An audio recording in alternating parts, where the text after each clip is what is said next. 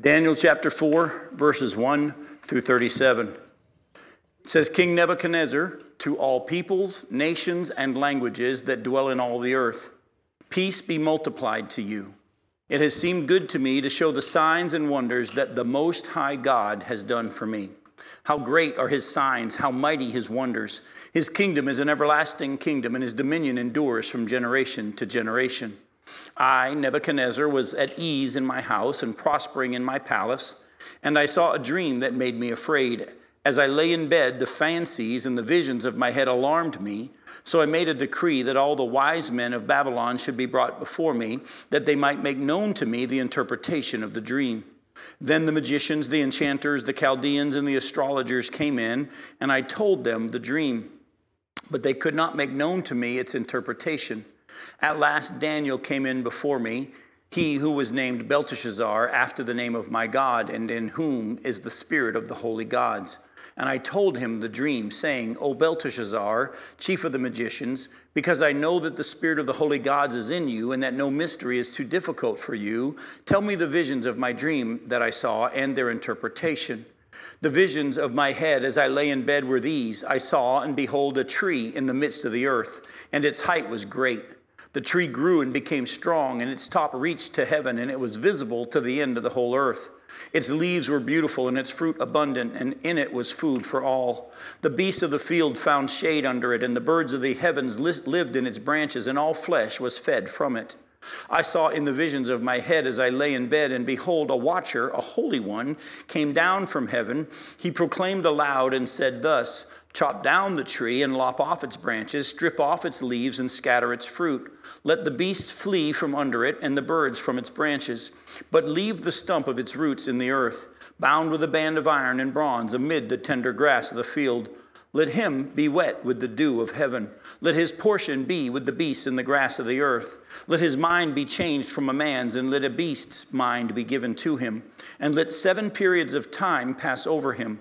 The sentence is by the decree of the watchers, the decision by the word of the holy ones, to the end that the living may know that the Most High rules the kingdom of men and gives it to whom he will, and sets over it the lowliest of men.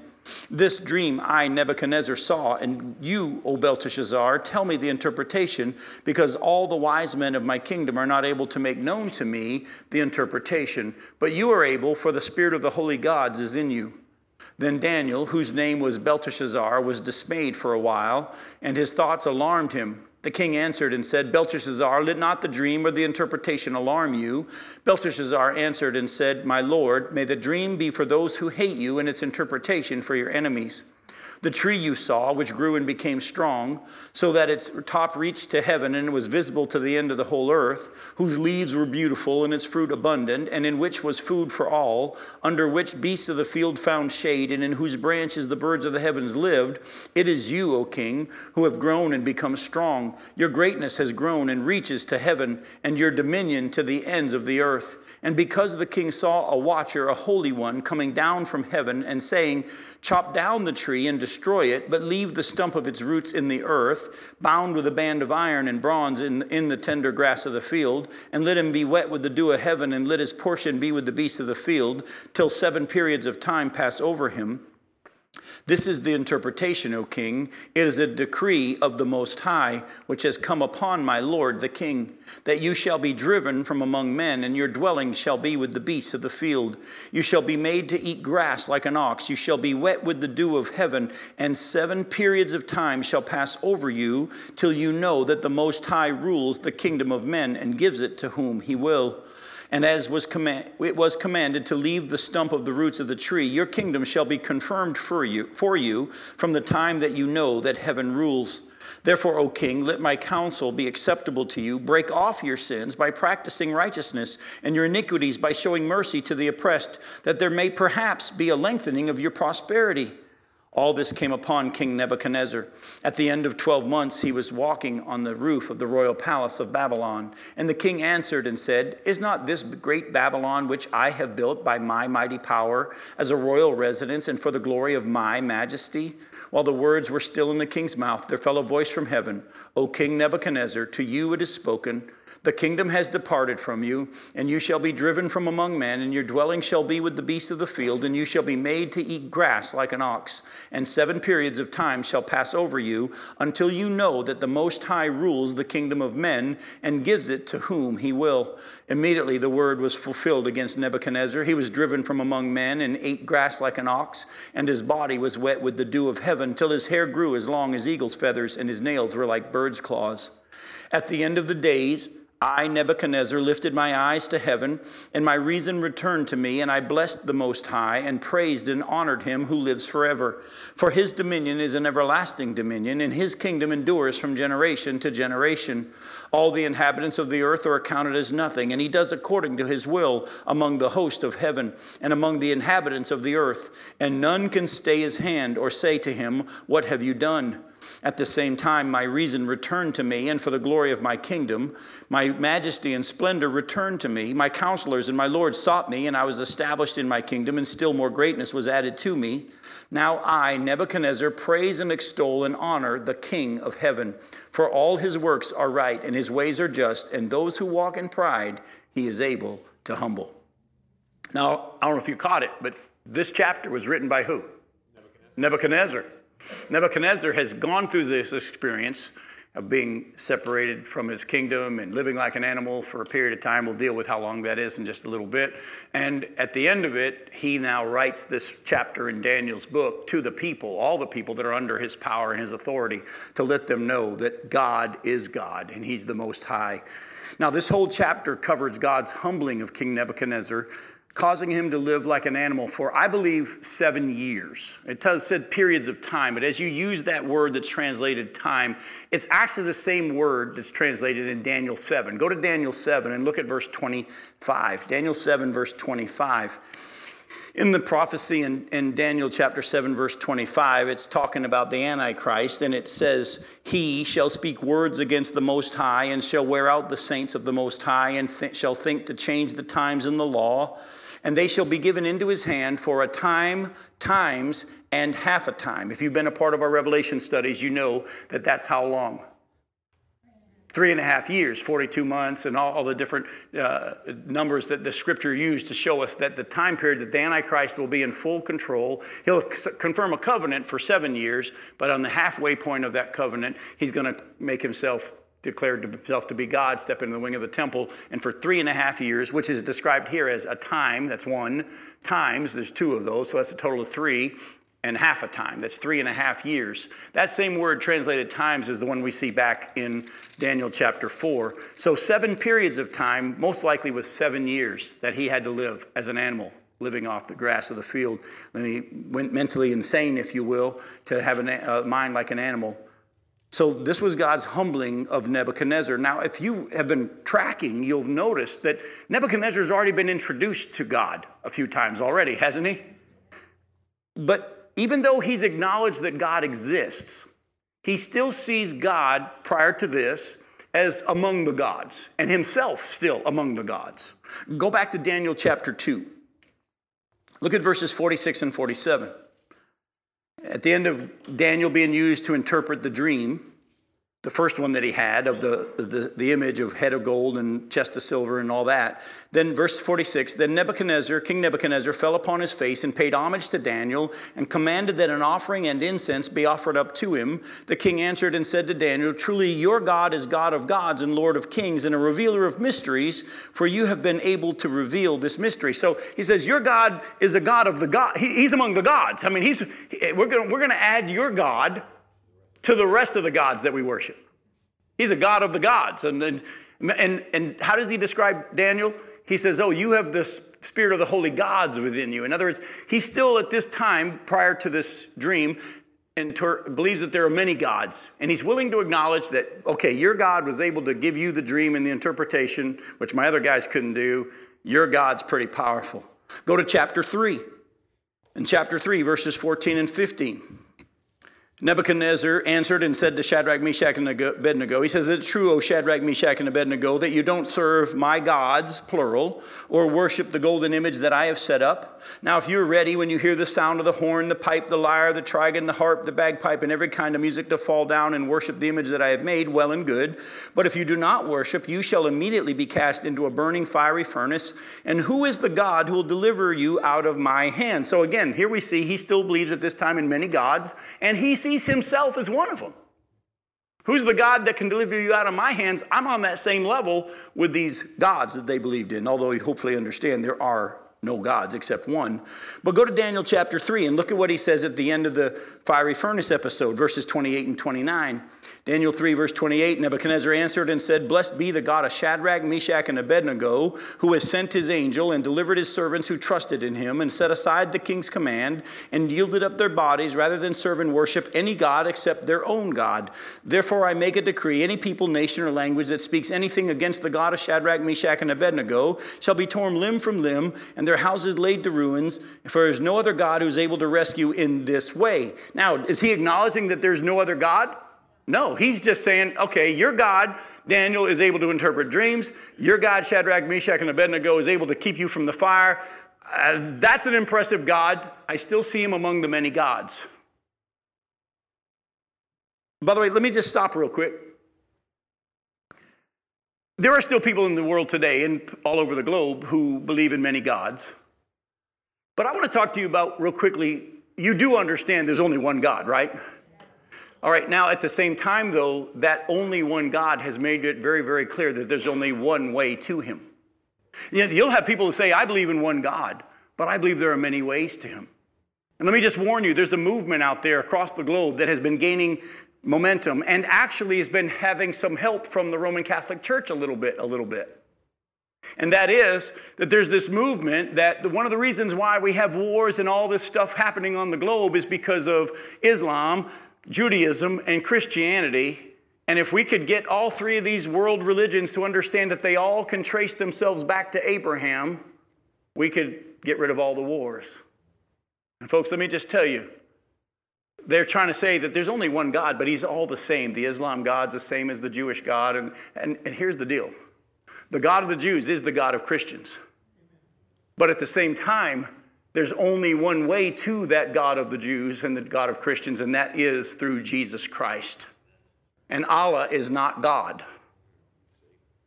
But people will say there's many ways. Back then they believed in many gods, and some still do, but a lot of people may be willing to say, I believe there's only one God, but I believe there's many ways to him. Please understand, just like there is only one God, there is only one way to that God. And you need to keep that in your mind because it's going to become a bigger and bigger issue as we get closer to the return of Jesus Christ. Go to Daniel chapter 4, though, at verses 28 through 30. Look at what he says now. In Daniel chapter 4, verses 28 through 30, it says, "All this came upon King Nebuchadnezzar at the end of 12 months. He was walking on the roof of his royal palace of Babylon, and the king answered and said, Is it not this great Babylon which I have built by my mighty power as a royal residence and for the glory of my majesty?" So even though he's been introduced to God a few times, through Daniel's episode, through the Shadrach, Meshach, and Abednego episode. And even though he's acknowledged that he's pretty powerful, he can interpret dreams when the other gods couldn't. He can rescue you from the fire when the other gods couldn't. And we're not going to let anybody talk bad about that God. He still sees himself as a God as well. And what does God do? Introduces him to himself again and shows him that he is the Most High God. Now, I'm going to give you a scripture verse, and I want you to write it down, look at it later on. You're going to see it come back over and over, but not that actual verse. But what's in that verse is going to be coming back over and over in our study tonight. Listen to Matthew 23, verse 12. Matthew 23, verse 12 says this, "Whoever exalts himself will be humbled. Whoever humbles himself will be exalted." Do you hear it? We can put it backwards if you want. The other way, whoever humbles himself will be exalted. Whoever exalts himself will be humbled. Let me say something to you, folks. The Bible says very, very clearly that humility and being humbled is in your future. I don't know if you caught that from Matthew 23:12. Whoever exalts himself will be humbled. Whoever humbles himself will be exalted. You're going to be humbled either way. But you're going to find tonight through our study that God doesn't just say that one time in Matthew 23:12. He says it over and over. And I'll explain what I mean by that in a little bit. Go to James chapter 4. Go to James chapter 4 and look at verse 6. Keep this one in mind as well, because you'll see this one again as well. And James chapter 4, verse 6, look what it says. But he, God, gives more grace. Therefore it says, God opposes the proud, but gives grace to the humble. Tonight's lesson, I'm just going to tell you ahead of time, is on humility. And on the fact that God wants us to be humble at all times before him and amongst each other. And if you're not willing to humble yourself, he is quite able to humble you. And he's very good at it. At the end of the 7 years, Nebuchadnezzar finally came to realize that God, Jehovah, is the most high God. Go back to Daniel chapter 4. Look at verse 2. Look at how many times he repeats this now over and over. Daniel chapter 4, verse 2, look at what he says. King Nebuchadnezzar, to all peoples, nations, languages, verse 1, that dwell in all the earth, peace be multiplied to you. It has seemed good to me to show the signs and wonders that the Most High God has done for me. Look at verse 17. Chapter 4, verse 17. The sentence is by the decree of the watchers, the decision by the word of the holy ones, to the end that the living may know that the Most High rules the kingdom of men and gives it to whom he will and sets over it the lowliest of men. Go to verse 24. Verse 24, this is the interpretation, O king. It is a decree of the Most High, which has come upon my lord the king. Verse 25, that you shall be driven from among men, and your dwelling shall be with the beasts of the field. You shall be made to eat grass like an ox, and you shall be wet with the dew of heaven, and 7 periods of time shall pass over you, till you know that the Most High rules the kingdom of men, and gives it to whom he will. And verse 26, as it was commanded to leave the stump of the roots of the tree, your kingdom shall be confirmed for you from the time that you know that heaven rules. Jump over to verses 31 and 32. Verse 31, while the words were still in the king's mouth, there fell a voice from heaven, O King Nebuchadnezzar, to you it is spoken, the kingdom is departed from you, and you shall be driven from among men, and your dwelling shall be with the beasts of the field, and you shall be made to eat grass like an ox, and 7 periods of time shall pass over you, until you know that the Most High rules the kingdom of men, and gives it to whom he will. Jump over to verse 34. At the end of the days, I, Nebuchadnezzar, lifted my eyes to heaven, and my reason returned to me, and I blessed the Most High, and praised and honored him who lives forever and ever. Look at verse 37. Now I, Nebuchadnezzar, praise and extol and honor the King of heaven, for all his works are right, and his ways are just, and those who walk in pride he is able to humble. Now, I don't know fully if at this point Nebuchadnezzar has come to believe there's only one God, but we can definitely acknowledge that at this point he's come to acknowledge the God of Daniel is not just among the gods. The God of Shadrach, Meshach, and Abednego is not among the gods. He is the Most High God, and he's the King of heaven. I hope that at this point Nebuchadnezzar believes there's only one God. But at the same time, we do know that God has got him to come to a deeper understanding of his authority, God's authority and his power. By the way, I don't know if you know this. I hope you do. We hopefully all realize that this whole world, this universe, is all about God and his glory. Go with me back to Romans chapter 11. Look at verse 33. Romans chapter 11, look at verse 33. And we're going to read verses 33 through 36 and then jump down to verses 12, 1 and 2. Romans chapter 11, look at verse 33. It says, oh, the depth of the riches and wisdom and knowledge of God, how unsearchable are his judgments and how inscrutable his ways. The NIV puts it this way, oh, the depth of the wisdom and the riches and knowledge of God, how his paths are beyond tracing out. In other words, you're never going to figure God out. Look what it says on next here in verse 34. For who has known the mind of the Lord, or who has been his counselor, or who has given a gift to him that he might be repaid?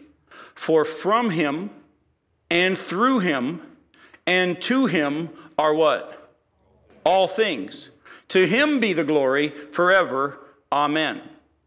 Now, Paul then goes on and says in chapter 12, verses 1 and 2, I appeal to you, therefore, brothers, because of the fact that this is all about God. and he owes us nothing. He doesn't need our counsel. It's all about him, through him, and for him. And to him will be the glory forever and ever. Because of his mercy, I appeal to you, brothers, by the mercies of God, because even though it's all about him, he's allowed us to be a part of this. If we're humble enough to just let him use us for his purposes, if we're humble enough to just be willing to accept the role that God has for us and understand that it's about his glory and his plan.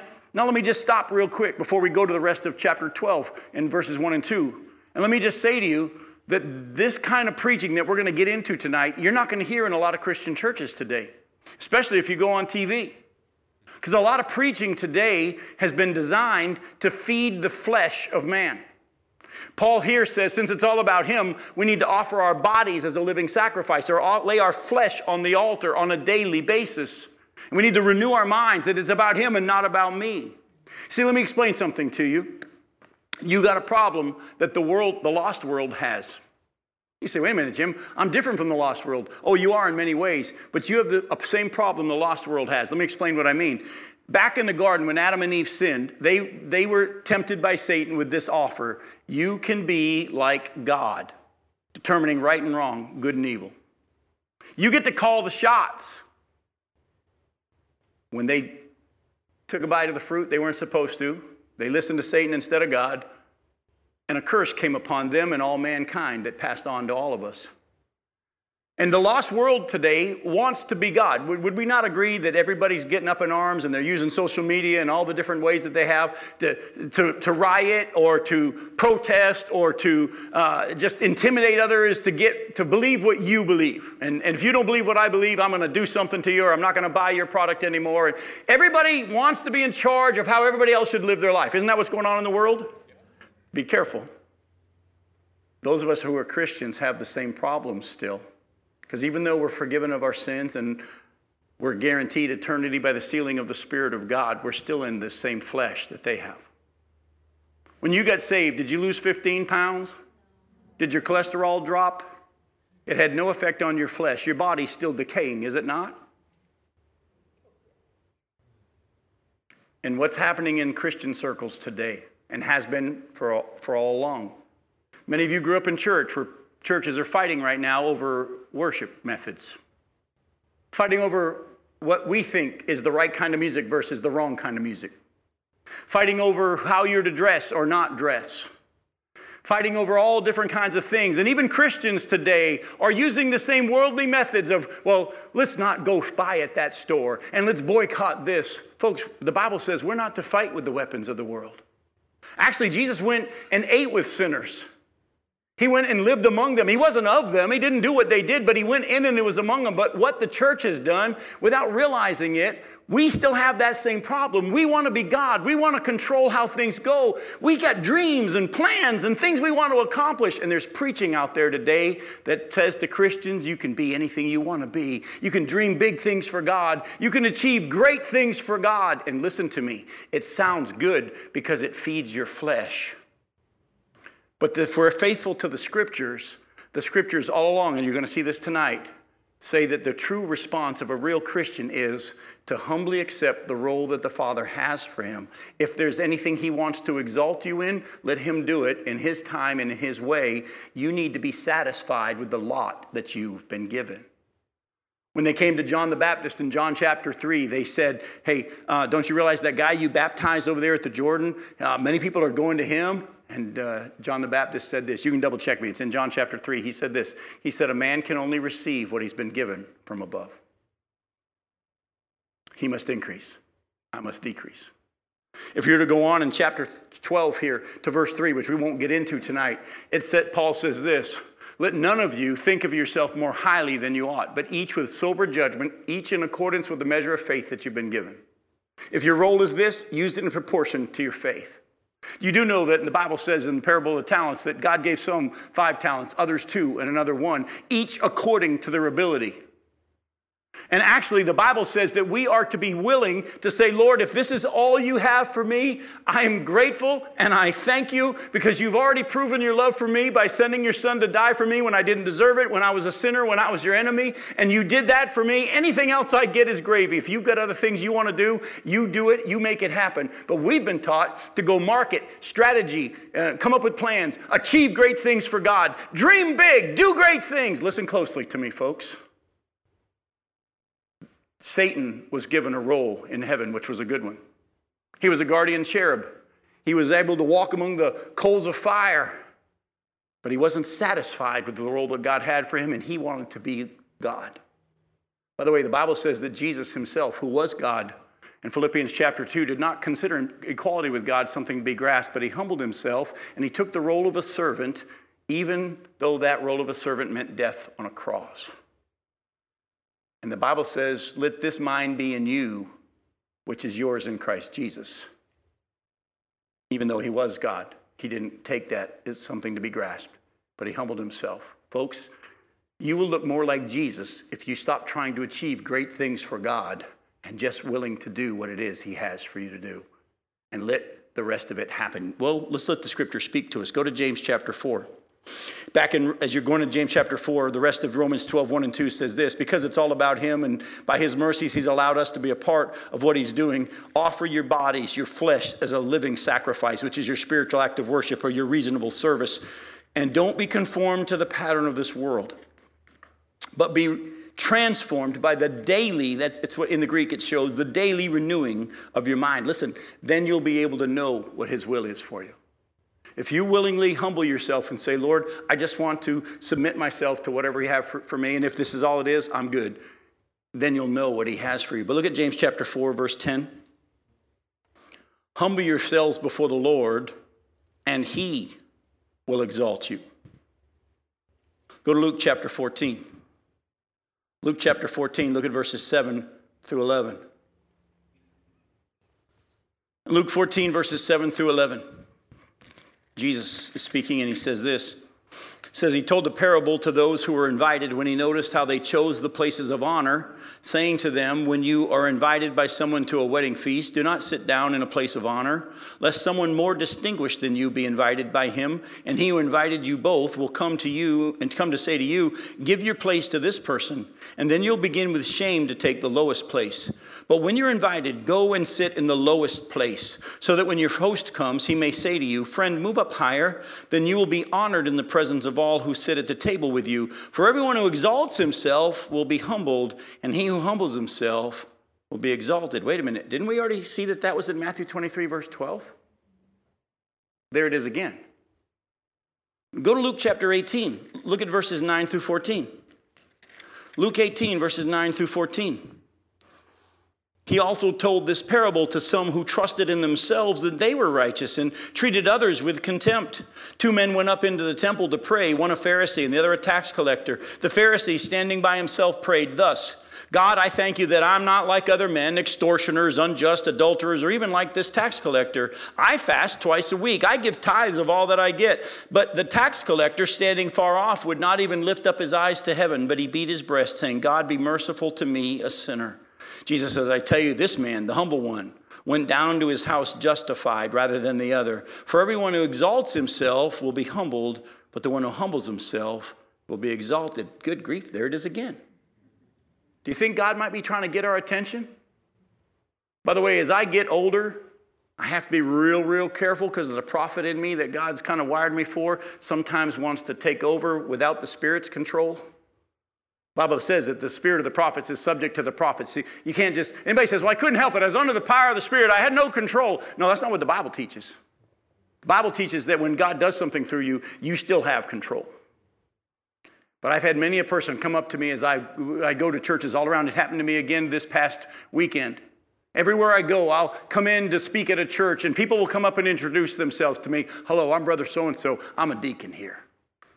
And everything in me wants to say, who cares? Why do you think I need to know that? Do you think I'll be impressed by the fact that you're a deacon? The Bible actually says the true attitude of a deacon is you don't care if you get the parking space or anybody even notices. I've had people come up and say to me, I'm a charter member. My family's been here the longest. And at times I want to go, big whoop. Folks, listen to me. I had a lady back in New Jersey come up to me one Sunday after preaching, and she says, I probably shouldn't do this. And I said, well, stop. She goes, what? I go, if you shouldn't do it, don't do it. She goes, but I want to. I go, but I want to keep you from sinning. If you shouldn't do it, I don't want you to do it. She was going to complain about something that I had said. And she said, but now you've got me all confused. I said, let's start over. You came to me and said, I probably shouldn't do this. I stopped you and said, then don't do it. But I have a right to, I think. Well, even if you feel like you have a right to, if it's a wrong thing, don't do it. Well, I'm just going to do it anyway. I don't like what, and all this stuff. But listen, we got this problem in us, and just because we're Christians, we have to be careful. You've fallen into it as well. I've fallen into it as well. How many times have things gone in your life the way you didn't really want them to go, and your first thought was, Lord, I've been serving you. Lord, I've earned a little better treatment. You got to be careful. That's why the Bible says that we have to renew our minds on a daily basis. This is about Him and His glory, not about me and my glory. This is not about my plans.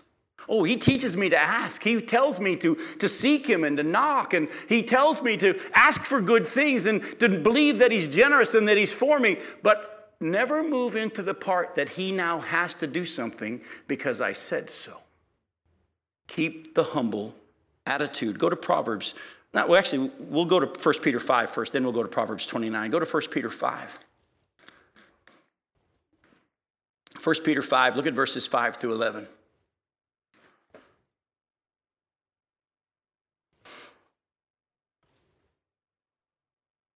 First Peter 5, verse 5, likewise, you who are younger, be subject to the elders.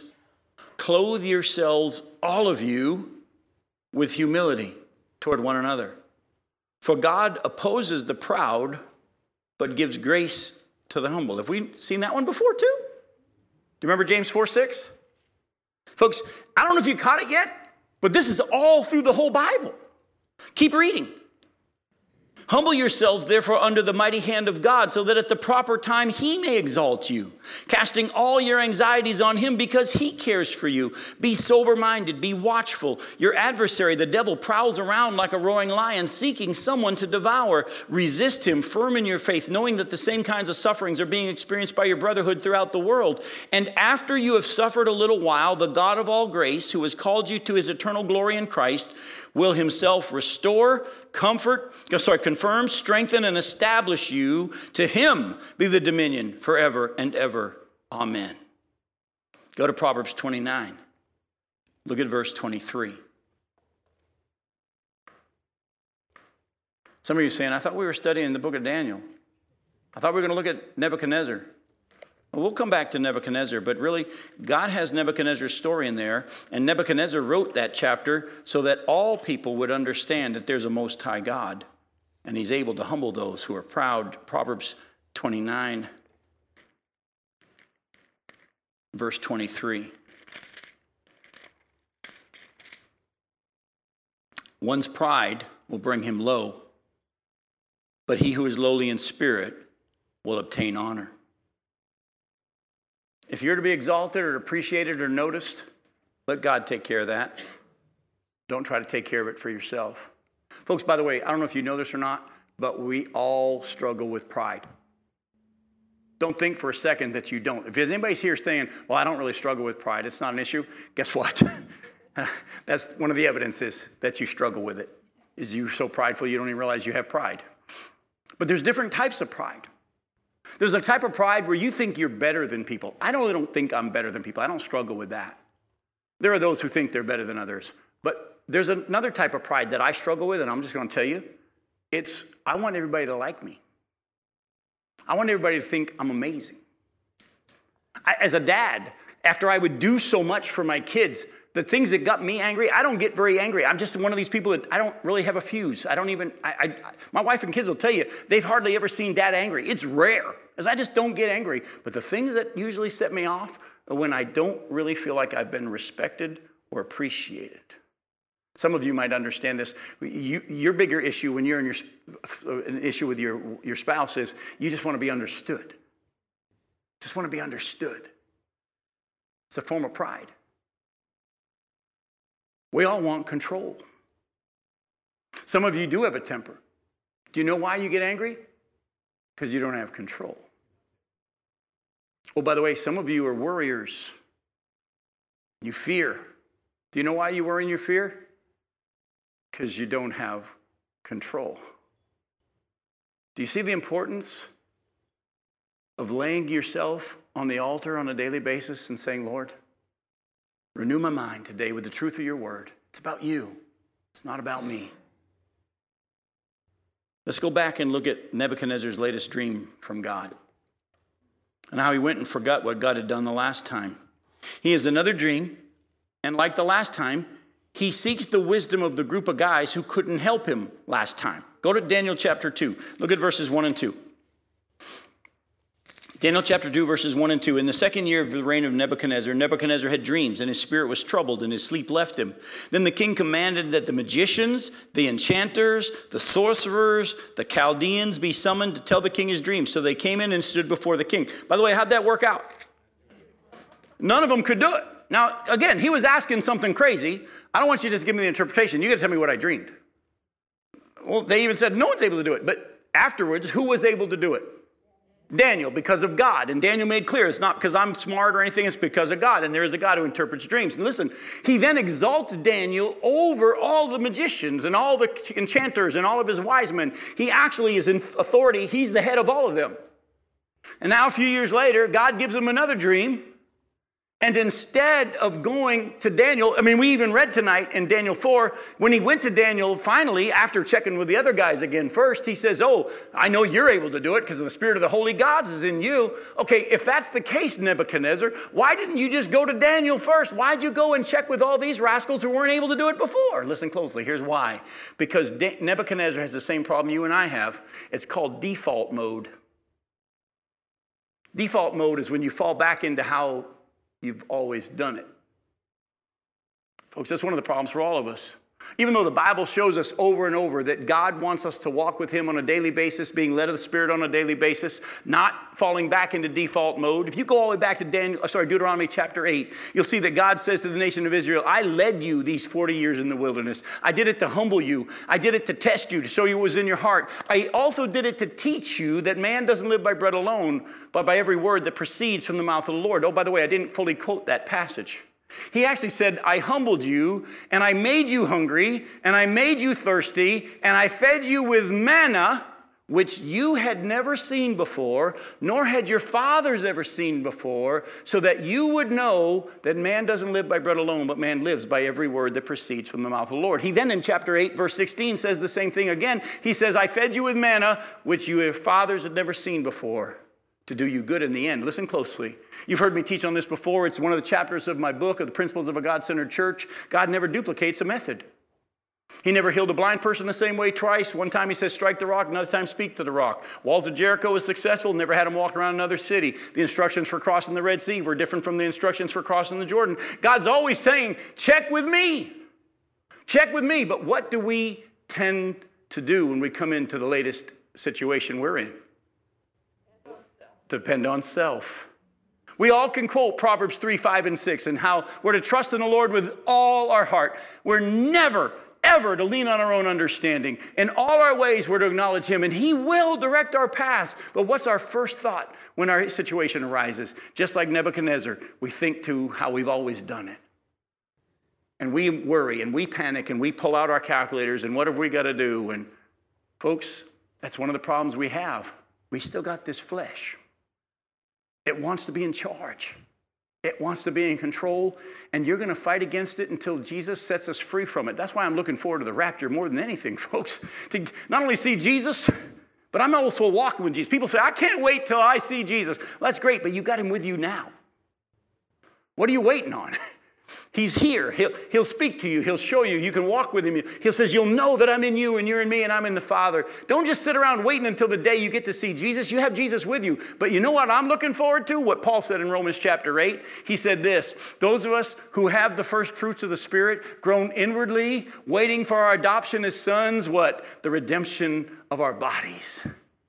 I can't wait to get out of this flesh and to be able to serve him and to worship him without the battle, without the struggle. But for his purposes, he's left us here with the curse of sin still in our flesh. So that we will, get right to you, Glenn, so that we will daily say, Lord, I choose you. I choose you. Go ahead. In the first case, Nebuchadnezzar told his magicians and stuff that if you can tell me the dream and its interpretation, blah, blah, blah. In this one, he told them the dream. Yep. Instead of doing what he did before. Yeah. This time he said, look, I'll even tell you the dream. But again, why wouldn't he just go straight to Daniel? Why would he grab those guys again? Well, not just bad habit. Go to Proverbs 26. Go to Proverbs 26. Look at verses 11 and 12.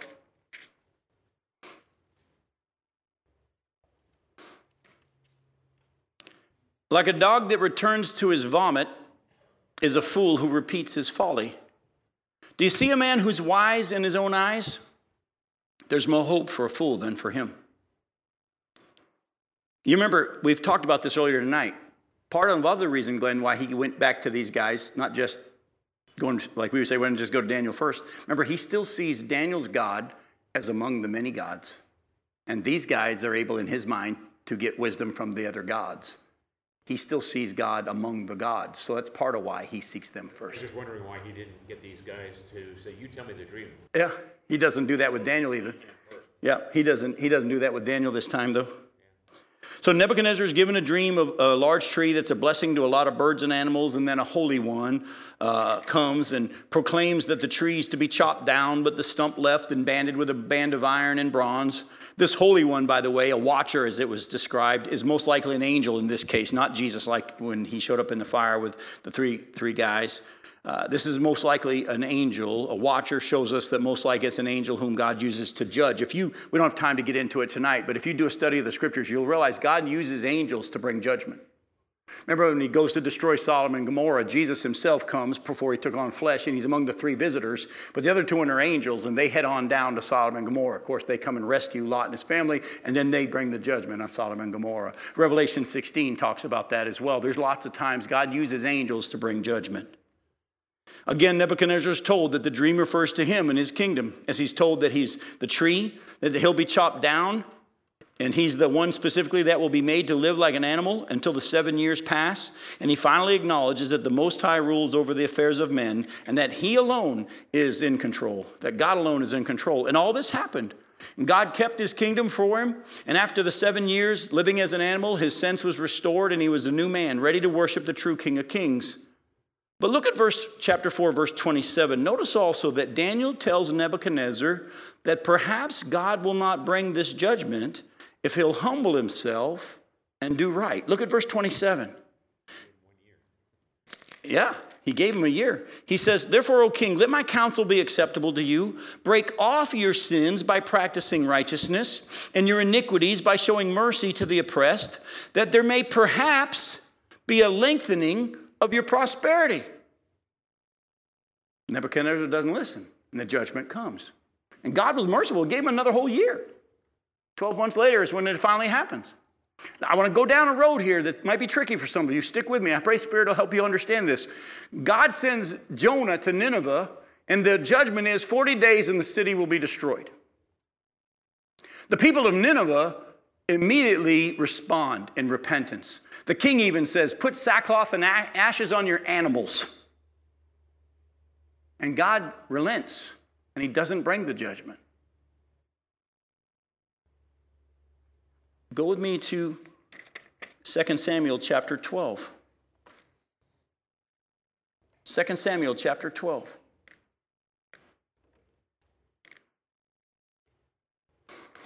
Look at verses 19 through 23. Now, set the stage of what's going on here. David has committed the sin with Bathsheba. He's made a baby with her. He then tries to get her husband to come back and cover up his sin because there wasn't DNA testing back then. So if he can just get him to come home, sleep with his wife when she has a baby, everybody will think it's his. It'll be their little secret. The guy wouldn't go and sleep with his wife, so he gets him drunk the next night, hoping he'll stumble home and sleep with his wife and cover up his sin. The guy won't do it. So then David, as you know, has him killed. And then he takes Bathsheba to be his wife. Nathan the prophet comes to him and says, you've done a bad thing, and the judgment of God is that you're forgiven because you've repented of your sin, but the judgment's still going to come, and this child is going to die. Look what happens. David, as you know, begins to pray and to weep and to beg God. He doesn't eat. He doesn't bathe. He just spends those days on his face begging God for forgiveness, kind of like the people of Nineveh. Would you not agree? But look at what happens in verse 19. But when David saw that his servants were whispering together, David understood that the child was dead. And David said to his servants, is the child dead? They said, he's dead.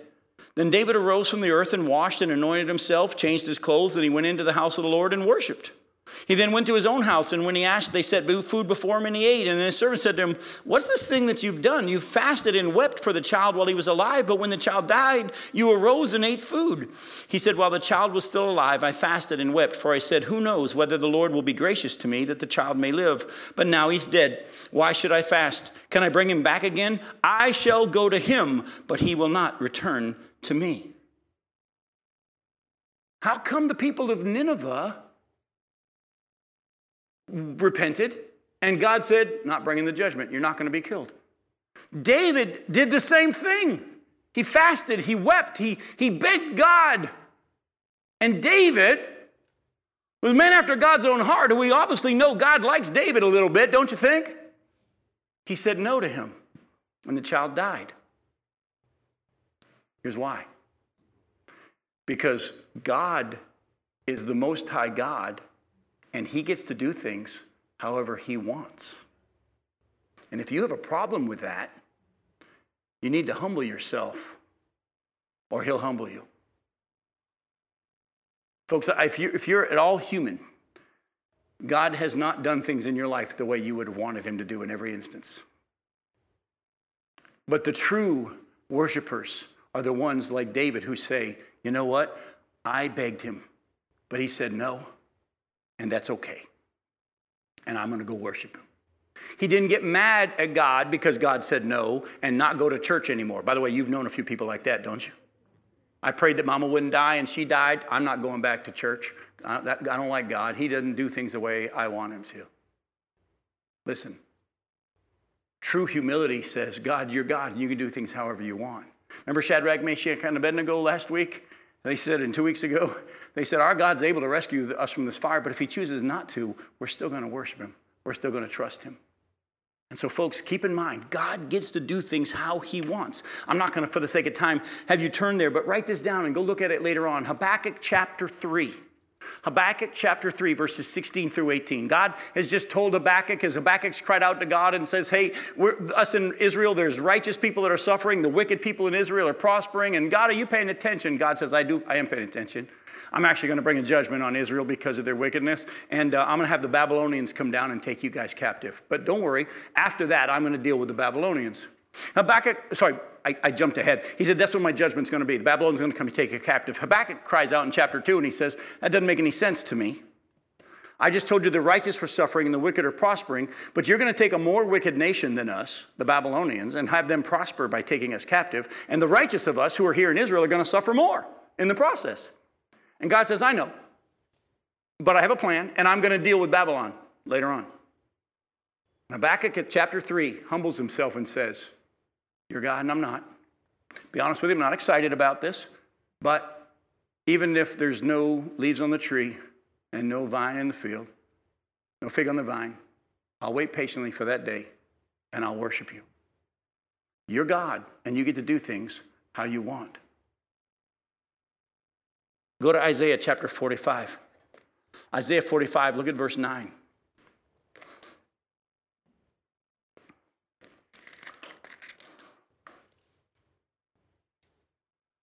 Woe to him who strives with him who formed him, a pot among earthen pots. Does the clay say to him who forms it, what are you making? Or your work has no handles? Do you see it? Woe to him who strives with him who formed him. Can the clay say to the potter, why have you made me like this? But we do, don't we? Anybody have any idea why you still question God? Anybody have any idea why you still question God? Because we still have that flesh.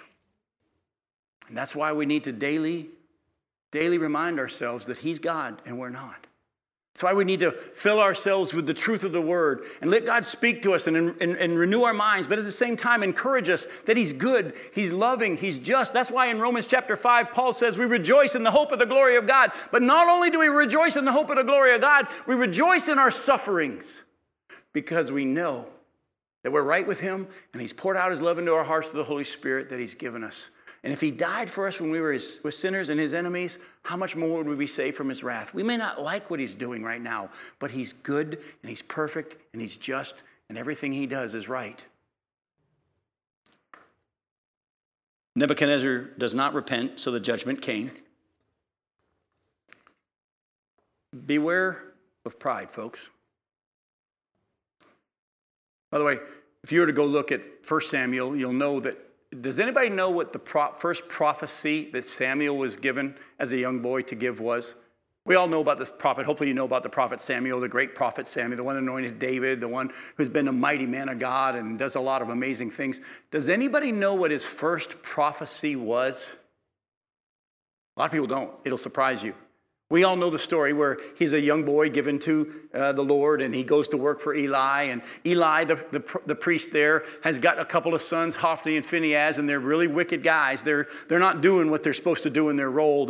Instead of taking the portion that's supposed to be given to the priest, they're actually taking what they want. Instead of burning the fat off and then offering it to God, they're like, no, give it with us with the fat on it. We want it the way we want. They're having sex with the women who come and work at the temple. They're doing bad stuff. And Eli, unfortunately, goes and says, guys, you need to slow down on that, but he doesn't remove them from their office. He's more interested in keeping family peace than he is obeying God. And God then starts to speak to Samuel because he stopped speaking to Eli. And he's laying in bed as a young boy, and God says, Samuel, and he gets up and he runs to Eli and says, you called me. And Eli says, no, I didn't call you. Go back to sleep. And God that night comes and says again, Samuel. And Samuel jumps up, runs to Eli and says, you called me, I heard you. And goes, no, I didn't call you, go back to bed. So a third time God says, Samuel. And he runs and he goes to Eli and he says, you called me. And now Eli realizes this is God speaking to him. He says, you go back, and if he speaks to you again, you say, speak, Lord, your servant hears. And God comes to him that night and calls him again and gives him a message to go give to Eli. Oh, and by the way, his attitude is just like Daniel's was. What God just told me, Eli, I wish would happen to your enemies, not you. Because God's told me to tell you that because of your letting your sons do this, your family is no longer going to be having the lineage of the priesthood come through them. And your sons, you want proof that this is going to happen? Your sons are both going to die on the exact same day. And that'll be the proof from God that this prophecy is true. You go back and look. Eli's response is this. He's God, and he's just. And if that's what he's decided, it's going to happen. He humbled himself. Folks, years ago, I had a great-grandmother who lived to be 102. When she was in her 80s, she was in a car up in Connecticut on a 4-lane highway, actually 8 lanes, 4 lanes this way, 4 lanes that way. And it was icy in the wintertime, and they were in a horrific car accident. There was 4 of them in the car. She's in her late 80s at this time. Both of her legs are broken badly. They're so wrecked in this car that they can't get out. And they're in the middle of the highway because they've gotten spun and cars are zipping by. And they decide to have a prayer meeting in the car. Nothing you can do, wait till the ambulance comes. So they all hold hands, 2 in the front, 2 in the back. And they take turns going around the circle praying. This is my great-grandmother's prayer. Lord Jesus, I am your child.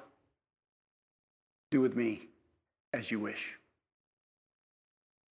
By the way, she lived to be 102. Can't wait to see that lady again. A godly woman who humbled herself. She had a hard life. She outlived all of her family, her children.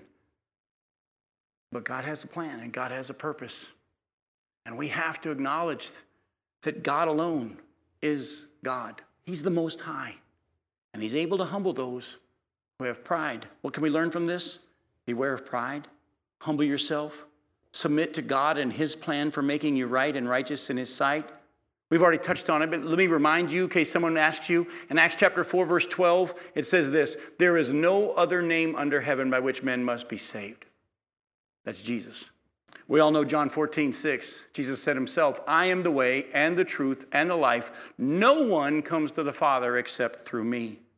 Go with me real quickly, though, to Jeremiah 9, though. A lot of people don't realize that the gospel of salvation and faith in God's provision for their sin and having a relationship with God is in the Old Testament too, not just the New Testament.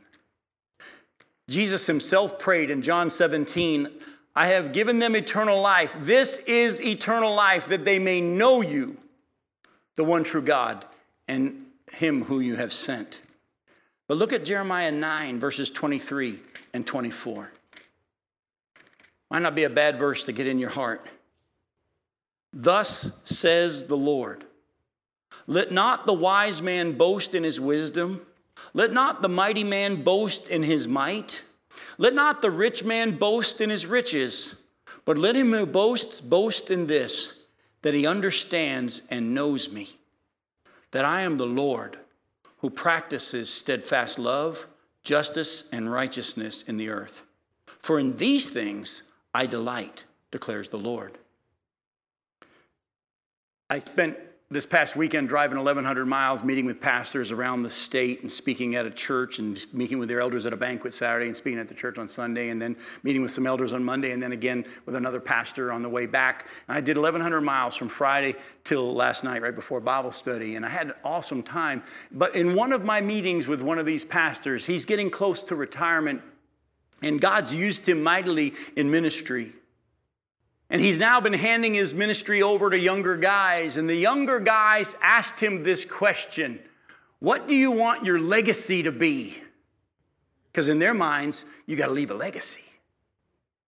And his wonderful answer was, I want everyone to say he knew Jesus and loved Jesus. That's all I want my legacy to be. I don't want it to be known that I built these many churches. He started many churches. I've got this great ministry. I want people to say he knew Jesus and he loved Jesus. But we've been taught, leave a legacy. No, it's not about you. It's about him. It's always about him. Go to 2 Corinthians chapter 5. You got 2 minutes. I'm going to give you two last scriptures in 2 minutes. You can make it. I think you can. Hang on. 2 Corinthians chapter 5, look at verse 15.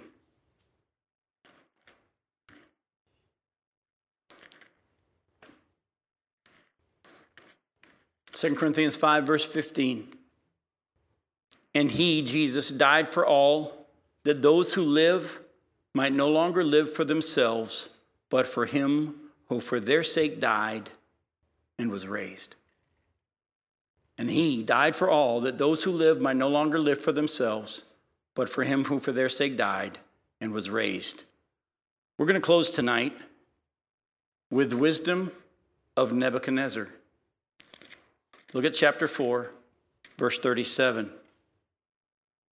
Now I, Nebuchadnezzar, praise and extol and honor the King of heaven, for all his works are right, and his ways are just. And those who walk in pride, he is able to humble.